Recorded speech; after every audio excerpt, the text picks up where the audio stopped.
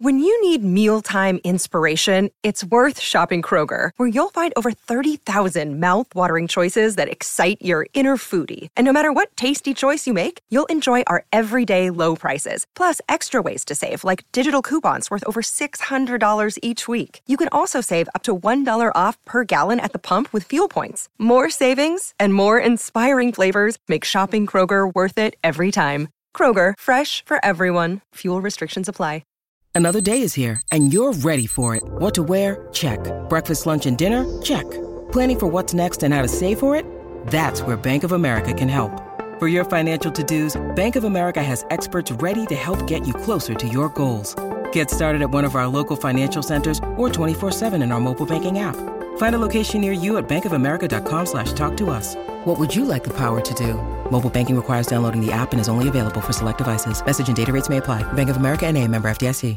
The following is an iHeartRadio podcast. The Soundtrack Show will begin in 5, 4, 3. With Superman, John Williams manages to do the seemingly impossible: balance heroic fanfares, science fiction, and nostalgic Americana, all in the style of a 3-act Wagnerian opera. This is The Soundtrack Show.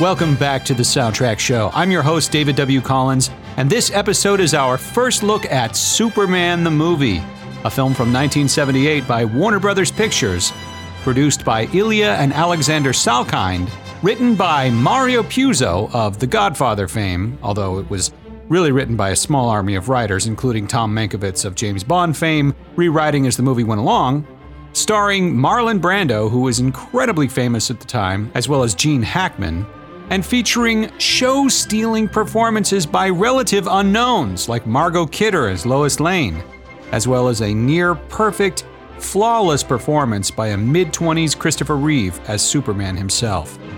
The movie was directed by Richard Donner, with a film score by Jerry Goldsmith. Wait, oh no. Oh, we're running behind schedule. Oh, Jerry Goldsmith's not available anymore? What are we going to do? Call John Williams? Call John Williams. Yeah, call him. Great, you landed John Williams? Okay, good, let's try this again. With a film score by John Williams. Just a little over a year after Williams' score for Star Wars changed the movie and film scoring landscape completely, Williams proved once again with Superman that he has an uncanny ability to synthesize a film's material and provide a cohesive score that not only ties everything together thematically, not only aids in storytelling, plot, and pacing, but has a language of its own. The language of 19th century romantic opera composers such as Richard Wagner or Giuseppe Verdi, combined with Williams' command of 20th century harmony and orchestration techniques. With Superman, Williams is now on a roll, and movies have now solidly moved into the beginning of the blockbuster era, the musical identity of which is almost single-handedly created and shaped by Williams, with Jaws in 1975, Star Wars in 77, and now Superman in 1978. The movie, when it debuted, was the biggest hit that Warner Brothers had ever had. It grossed over $300 million worldwide at the box office and broke the US record at the time for best box office during the week of Christmas. It was the second biggest movie in 1978, behind the musical Grease, and went on to spawn multiple sequels, including Superman 2, which was shot mostly at the same time as the original. But most importantly, Superman the movie gave us one of John Williams' most iconic and important scores in terms of neoclassical style and leitmotif-driven film scoring. But we're getting ahead of ourselves. While it is forbidden, as Jor-El says, to interfere with human history, we owe it to ourselves to at least go back and examine the concept and development of this film, as well as the origin and history of Superman himself. All of these details very much have an audible impact on the final film score. And after our examination, we can then fly through some of the film's main musical themes. Let's rewind a few years.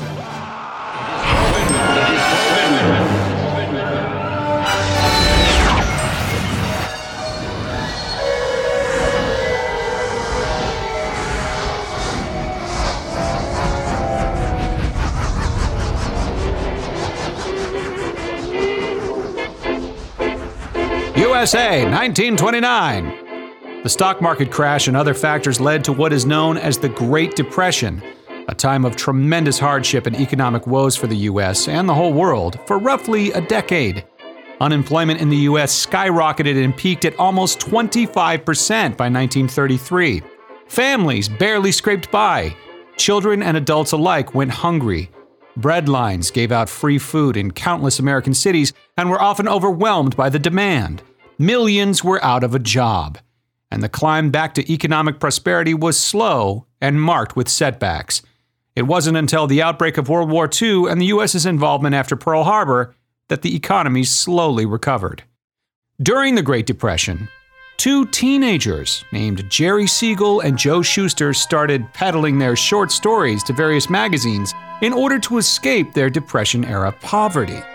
In 1933, having had little luck with publishing, they decided to publish their own science fiction magazine, which included a short story they wrote called The Reign of Superman, about a ragged vagrant pulled off of a breadline for participation in an experiment that turns him into a supervillain, or Superman, with telepathic powers. Now, while the character would go through massive changes, obviously, the name Superman, derived from the German word Übermensch from Friedrich Nietzsche's 1883 novel Also sprach Zarathustra, which, by the way, will have a coincidental but very real connection to the film score. More on that later. Anyway, the name Superman would survive, reincarnated as a superhero, and finally appearing in Action Comics in 1938. He also had a disguise as a mild-mannered gentleman named Clark Kent, who worked as a reporter in order to get the scoop on crime. A powerful, indestructible symbol of hope, something that was sorely needed during the low morale of the Great Depression. The Man of Steel, Superman, would soon take the comic, radio, movie, and TV worlds by storm and become the best-selling superhero comic character in America, an honor it held all the way until the 1980s. Superman was the very first of the costumed comic characters, creating the standard archetype by which all other costume superheroes would be judged. After debuting in 1938 in comics, it wasn't long until Superman jumped off the inked page and into other mediums, such as a radio show 3 times a week in 1940. Boys and girls, your attention, please. Presenting a new exciting radio program featuring the thrilling adventures of an amazing and incredible personality. Faster than an airplane, more powerful than a locomotive, impervious to bullets. Up in the sky, look! It's a bird! It's a plane! It's Superman! And now, Superman, a being no larger than an ordinary man, but possessed of powers and abilities never before realized on Earth. Able to leap into the air 1/8 of a mile at a single bound, hurdle a 20-story building with ease, race a high-powered bullet to its target, lift tremendous weights, and rend solid steel in his bare hands as though it were paper. Superman, a strange visitor from a distant planet, champion of the oppressed, physical marvel extraordinary, who has sworn to devote his existence on Earth to helping those in need. Then, on to the silver screen, initially as an extremely high-quality short-form cartoon from Max and Dave Fleischer called Superman. Up in the sky, look! It's a bird! It's a plane! It's Superman!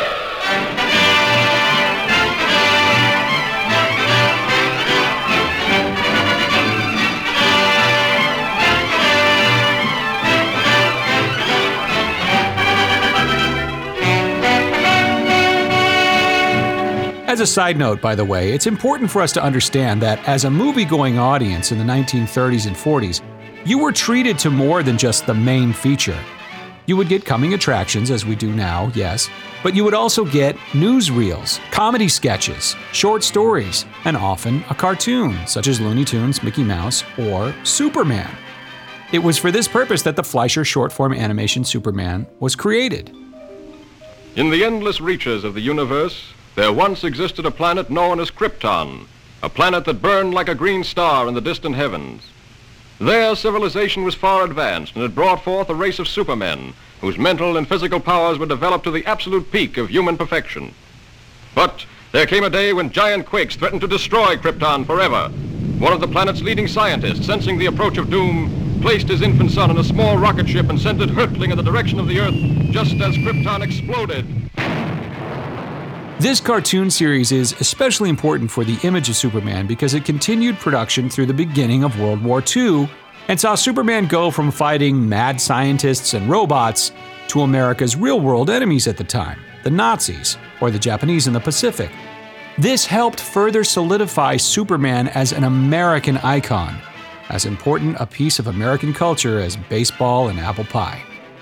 By the way, listen to the musical treatment of Superman in these clips as we go along here.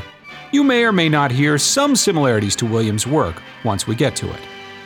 Another incarnation of Superman appeared on the silver screen in 1948 as a 15-part live-action black and white serial. Yes, Mr. Secretary, a concrete blockhouse has been built in the western desert, miles from any habitation. I'd like you to see that test, Superman. The location is here. That's about 2,000 miles away. I can be there in 30 seconds. Eventually, Superman made its way into television in 1952 with the long-running and hugely popular series Adventures of Superman, sponsored by Kellogg's and starring George Reeves as the Man of Steel himself. The show was on the air for 6 seasons, and until Superman the movie came around, was considered to be the greatest incarnation of Superman on the big or small screen.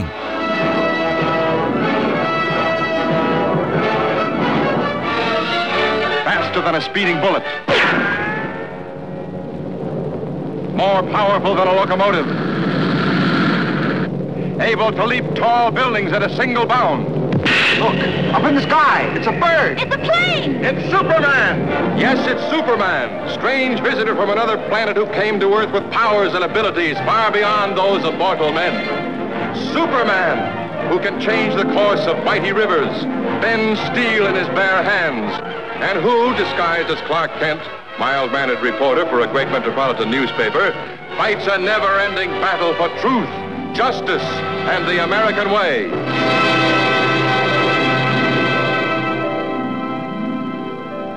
And check out these cereal commercials. Glad you stopped by for breakfast, Jimmy. Oh, excuse me a moment, will you? Hey, Mr. Kent, you're out of Kellogg's Corn Flakes. Look at the cover. There's a spare package. You mean there was a spare package? Well, how about running down the store and picking up another one? Jeepers, we gotta get to the office. There's no time. Who do you think I am, Superman? No. No, I don't think that. Out of Kellogg's Corn Flakes. Fine host he is.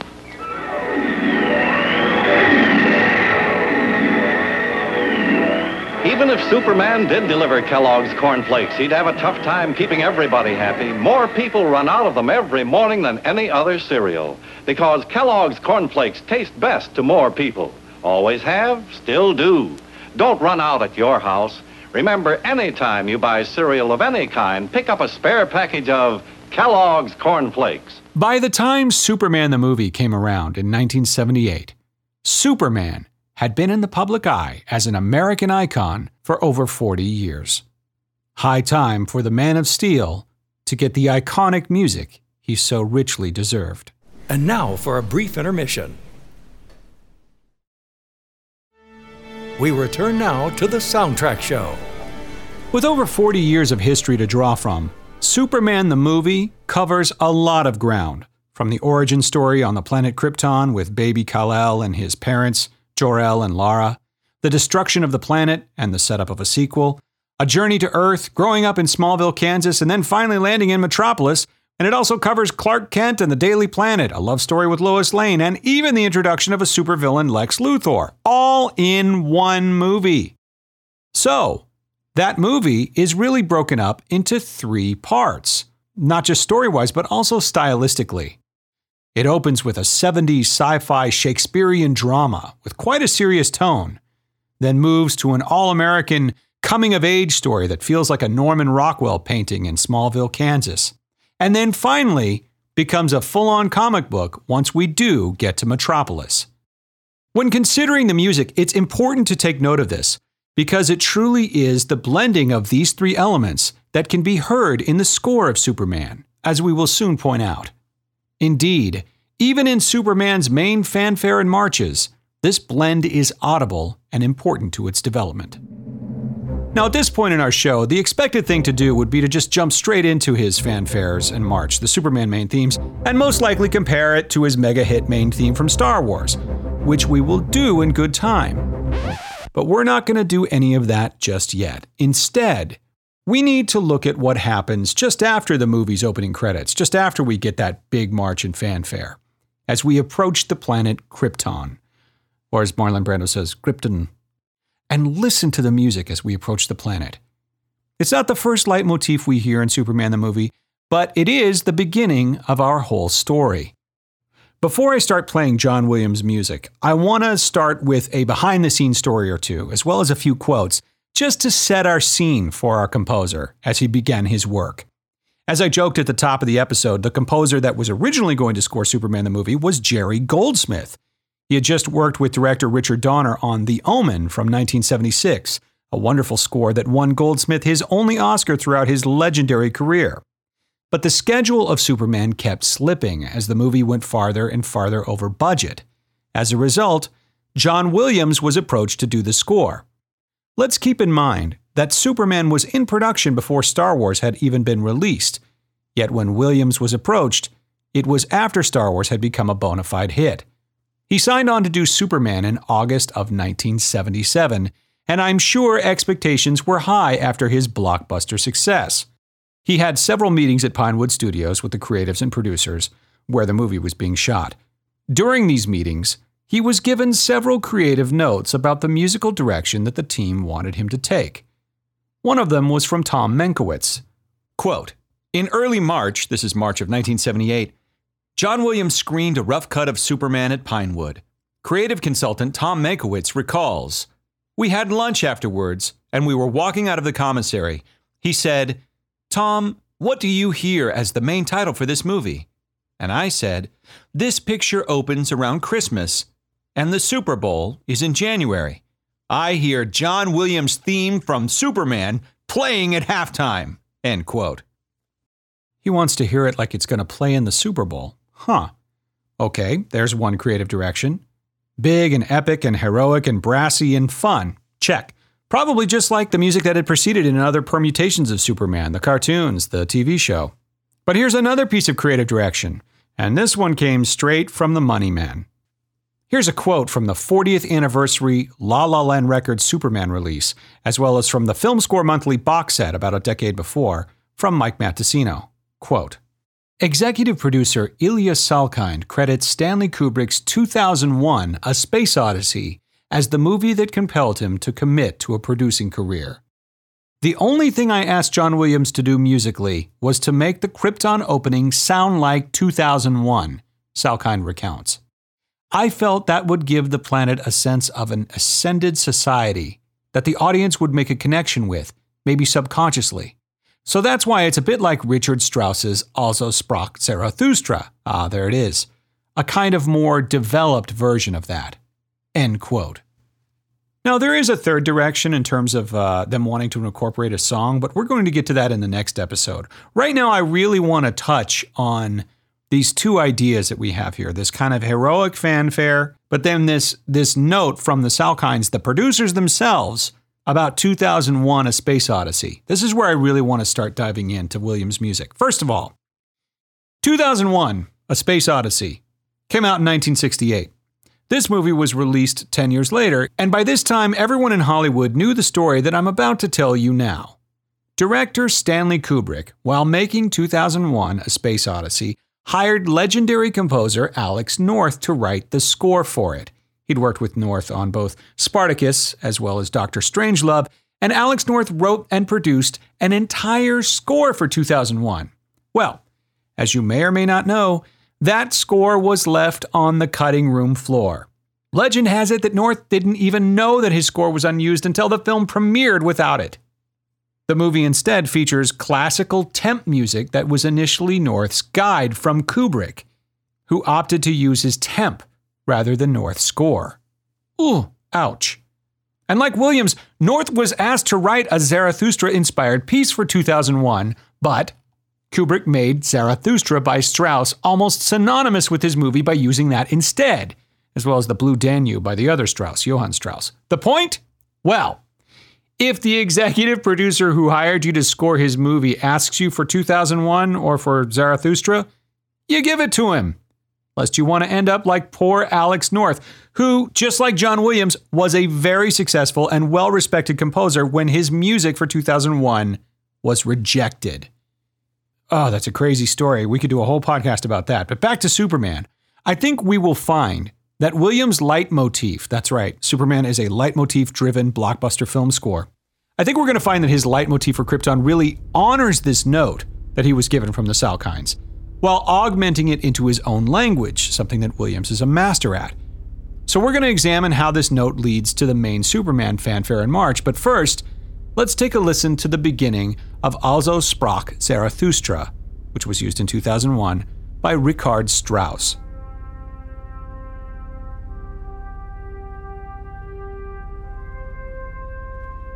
This should be a familiar piece to all of you, and we've played it on the show before.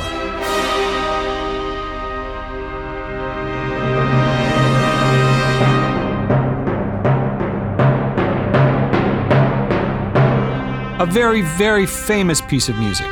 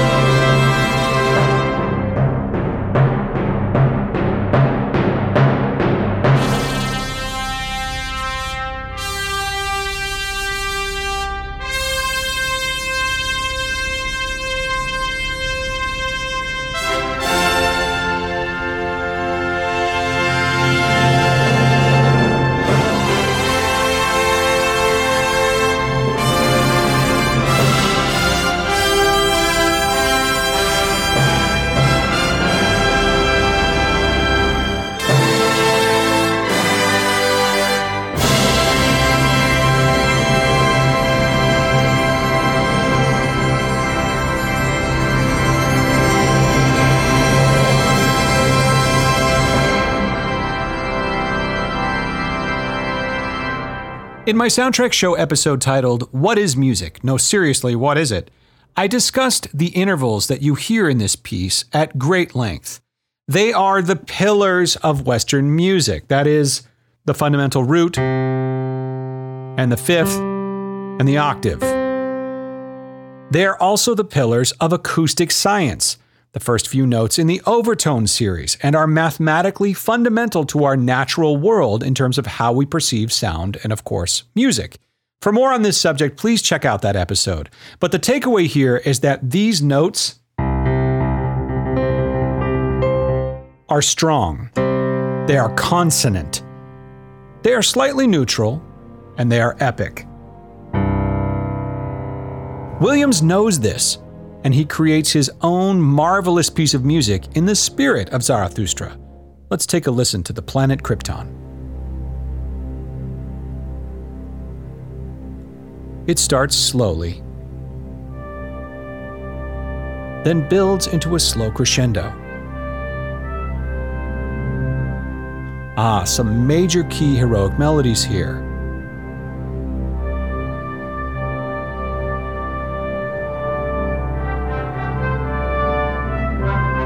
Lots of brass, which will later connect us to the main theme.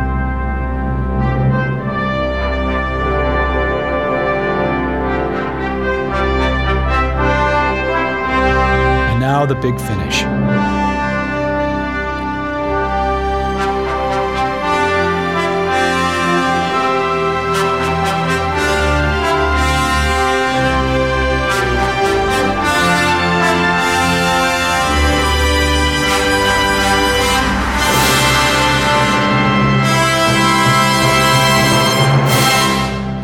notice the use of what is called a ninth here.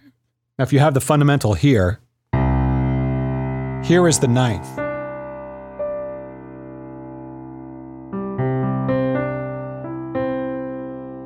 Not to get too deep into the overtone series, but this note right here, the fifth, this is the second overtone of any note in nature. So if your main note is here, this is your next overtone. Listen to how that rings in your head. Well, this ninth is the second overtone of the fifth. You get what is known as stacked fifths, or a circle of fifths, which gives the music a very broad, open, expansive sound. Then he resolves that ninth, that kind of overtony sort of open expanse, with major tonality.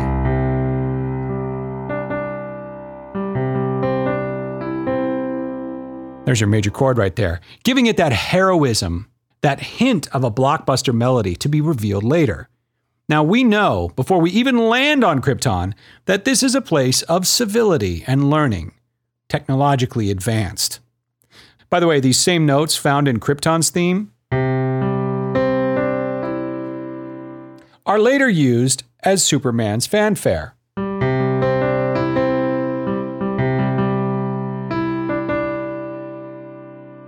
Here's Mike Matessino quoting John Williams. Quote, Williams has spoken often of the great difficulty in creating what seems to be, after the fact, the simplest of constructions. Here's Williams talking. I had fun with a little device, a 4-bar introductory gesture that the music does all the time in the film that precedes when you hear the theme. The music is heard as early as the main title and recurs throughout for Superman's appearances, particularly his transformations from Clark Kent. It's kind of a 3-bar ramp up, and then as Superman opens his shirt, you hear the musical 3-note Superman. But you always get 3 bars preparation, whether he's turning his back's to the camera, or he's hiding, so that the orchestra will play that, I think I'm safe in saying, every time that happens. That just occurred to me in the process of writing this theme, that if the theme could be preceded by some key, some clue, it would cue the audience in a way that was meant, in my mind at least, to be fun.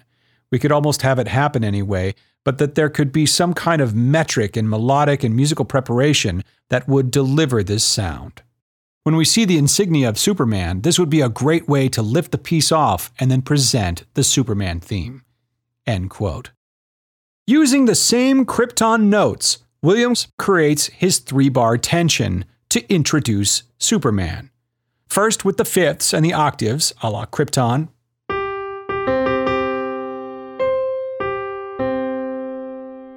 And then with the major tonality. And for an extra bit of fun, perhaps even a little wink to the audience, the dotted rhythm, bump-ba-bum, helps these notes sound like the orchestra is singing the arrival of our hero by name. Superman!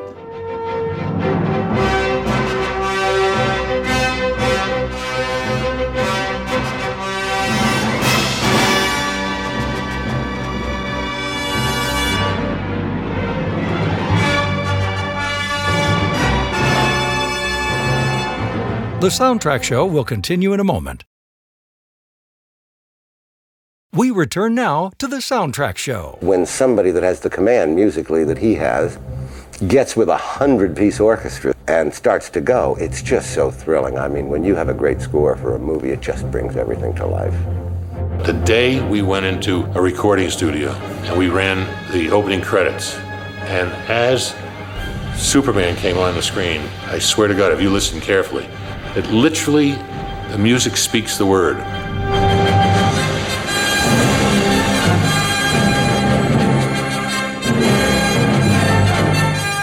I screwed up his take because I just ran out on the floor yelling, genius, fantastic. You know, the orchestra applauded him and everything.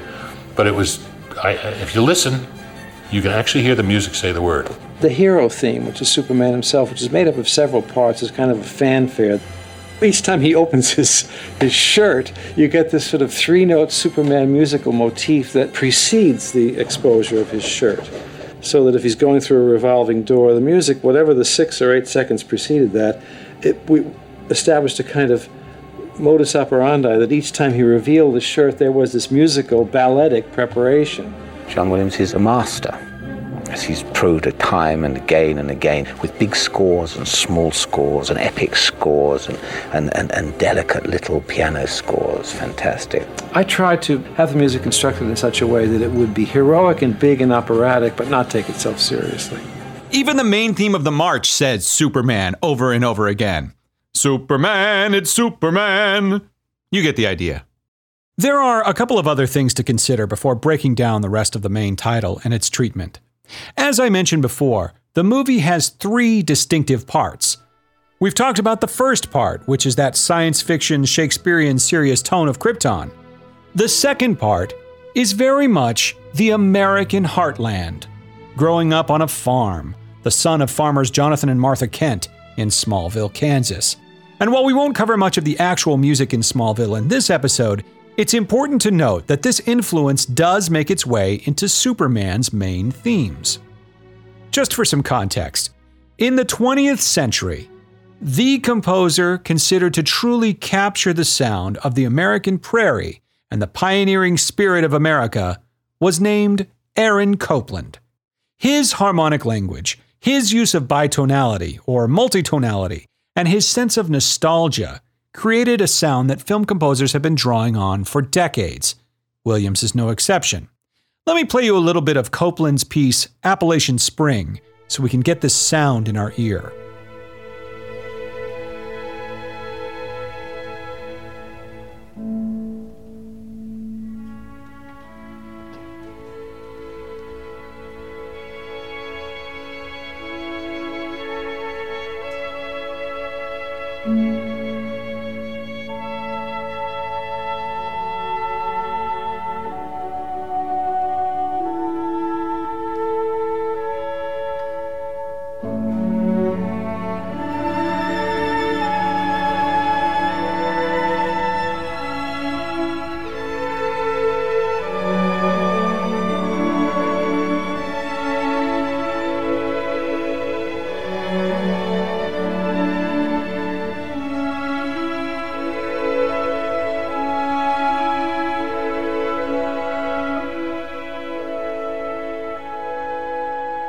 Beautiful.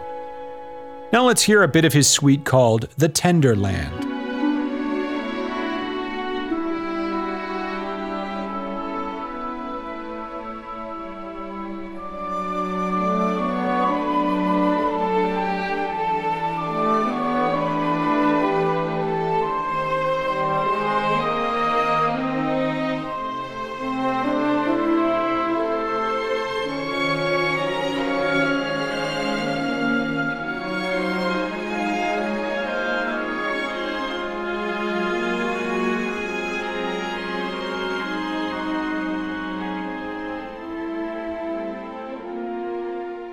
This kind of music is film score gold and is a creation of Aaron Copland's. It captures nostalgia, Americana. It lends itself perfectly to an American icon like Superman, and not just in Smallville, though we certainly hear it there a lot. Williams actually imbues Superman's heroic themes with Copland's harmonic language, masterfully blending the pillars of science and Zarathustra, the big open fifths, with a much more approachable sound. I'll give you an example. Instead of this, Williams uses bitonality to create a sense of tension and almost familiar longing in the melody by putting a note in the bass that suggests a polychord like this.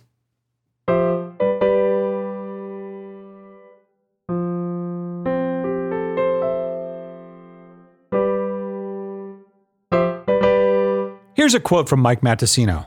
Quote, "Harmonically, Williams unified the score by relying on a bitonal yet consonant chord found most prominently in the Americana music of Aaron Copland. It is created by playing a major chord over a bass that is a fifth below the tonic. For example, a C major chord with an F in the bass, which is exactly what I just played. When rearranged with voice leading, this becomes the two chords that play the Superman exclamation. This harmonic construction permeates the heroic aspects of the score and lends an unshakable sense of Americana to Superman's character.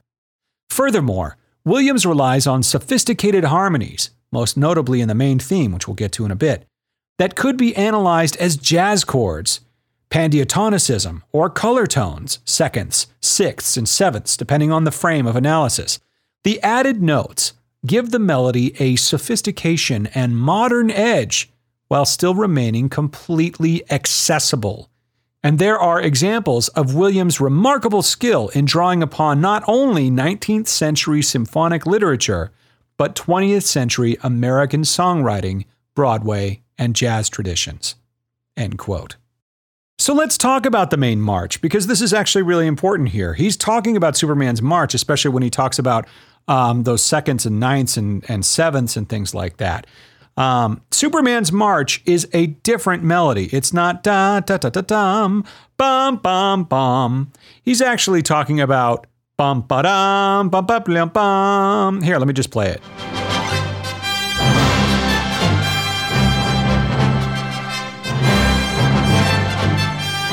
But it's not that bit.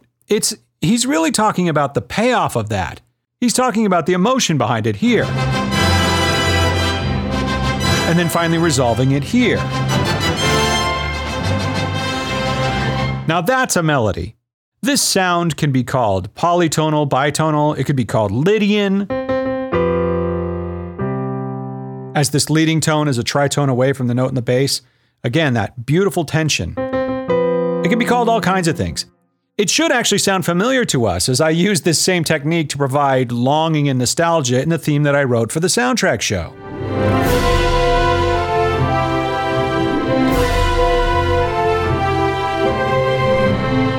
But I digress.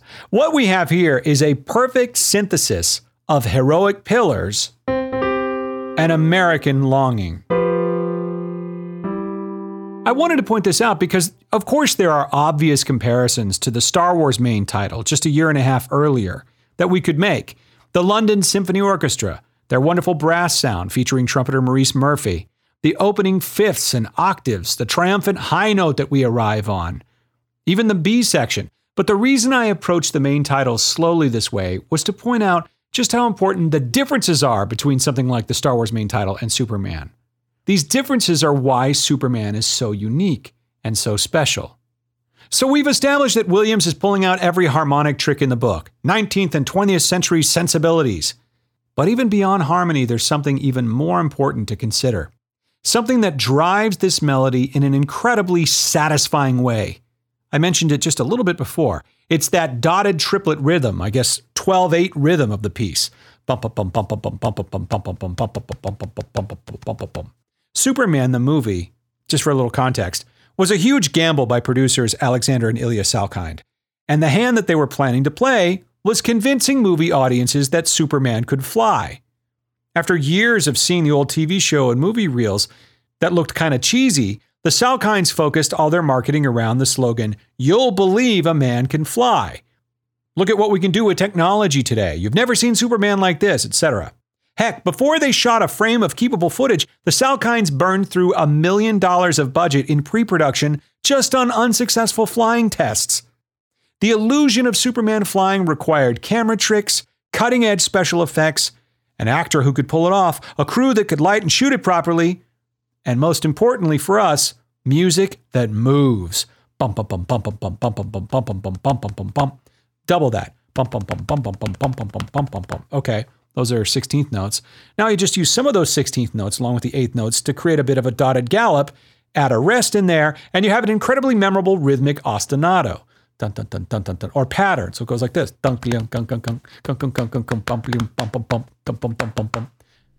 And you unveil it slowly at first, like this. Something's coming. From a distance. It's out there. Did you see it? No?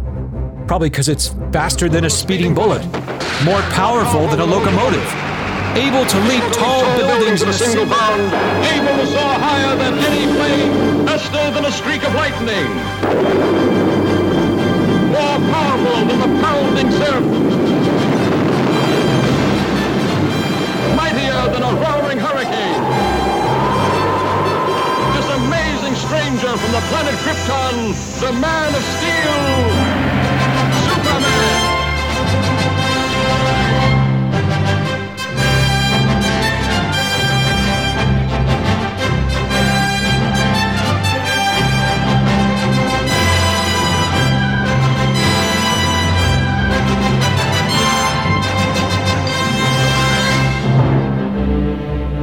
And now listen to this B section, still keeping rhythm alive, but this is more legato, more nostalgic, more heart than just a musical fanfare for a Man of Steel. Now listen to the French horns take it. They have it now. The melody cries with major seventh chords underneath.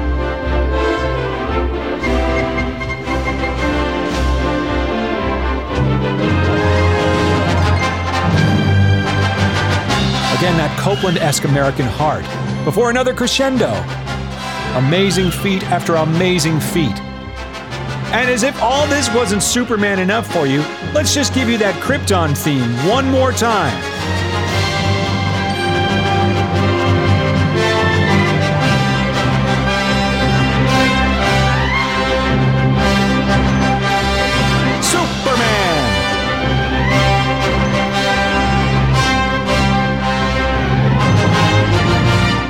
You get the idea. What separates this from, say, the music of the old 40s cartoon or the early silver screen serials is that tremendous heart. Williams is using his 20th century influence, as he would later on in Empire Strikes Back and E.T., even his jazz chops, to modernize a very simple melody, and he sets it on top of a rhythm that flies. This is what makes the music to Superman so special, so memorable. Somehow we know that the Man of Steel, a seemingly unstoppable alien with greater power than anyone on Earth, has our backs. He's not threatening. He inexplicably makes us feel safer. Thanks in no small part to the music. I want to close with a last quote from Michael Matessino, as I think he wrote one of the most beautiful descriptions of John Williams that I've ever read. And this is for the Film Score Monthly Superman box set. Quote, "The single most remarkable aspect of John Williams' blockbuster film scores is the way in which they maintain the highest possible degree of musical integrity, considering the filmic limitations and scheduling demands, while speaking moment to moment to the broadest possible audience. This rare ability to speak with equal sincerity to the most and least sophisticated of minds at the same time and guide them through a story with an emphasis on the underlying humanity is found only in the greatest of artists. It is no wonder that Williams is beloved by his fan base and widely recognized as the master of his profession." End quote. Well said, Mike.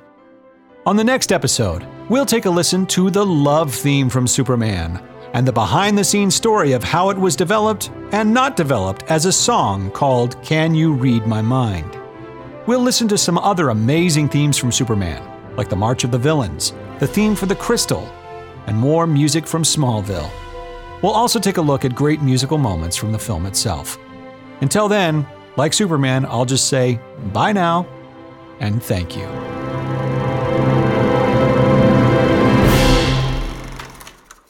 The Soundtrack Show is an iHeartRadio podcast. For more podcasts from iHeartRadio, visit the iHeartRadio app, Apple Podcasts, or wherever you listen to your favorite shows.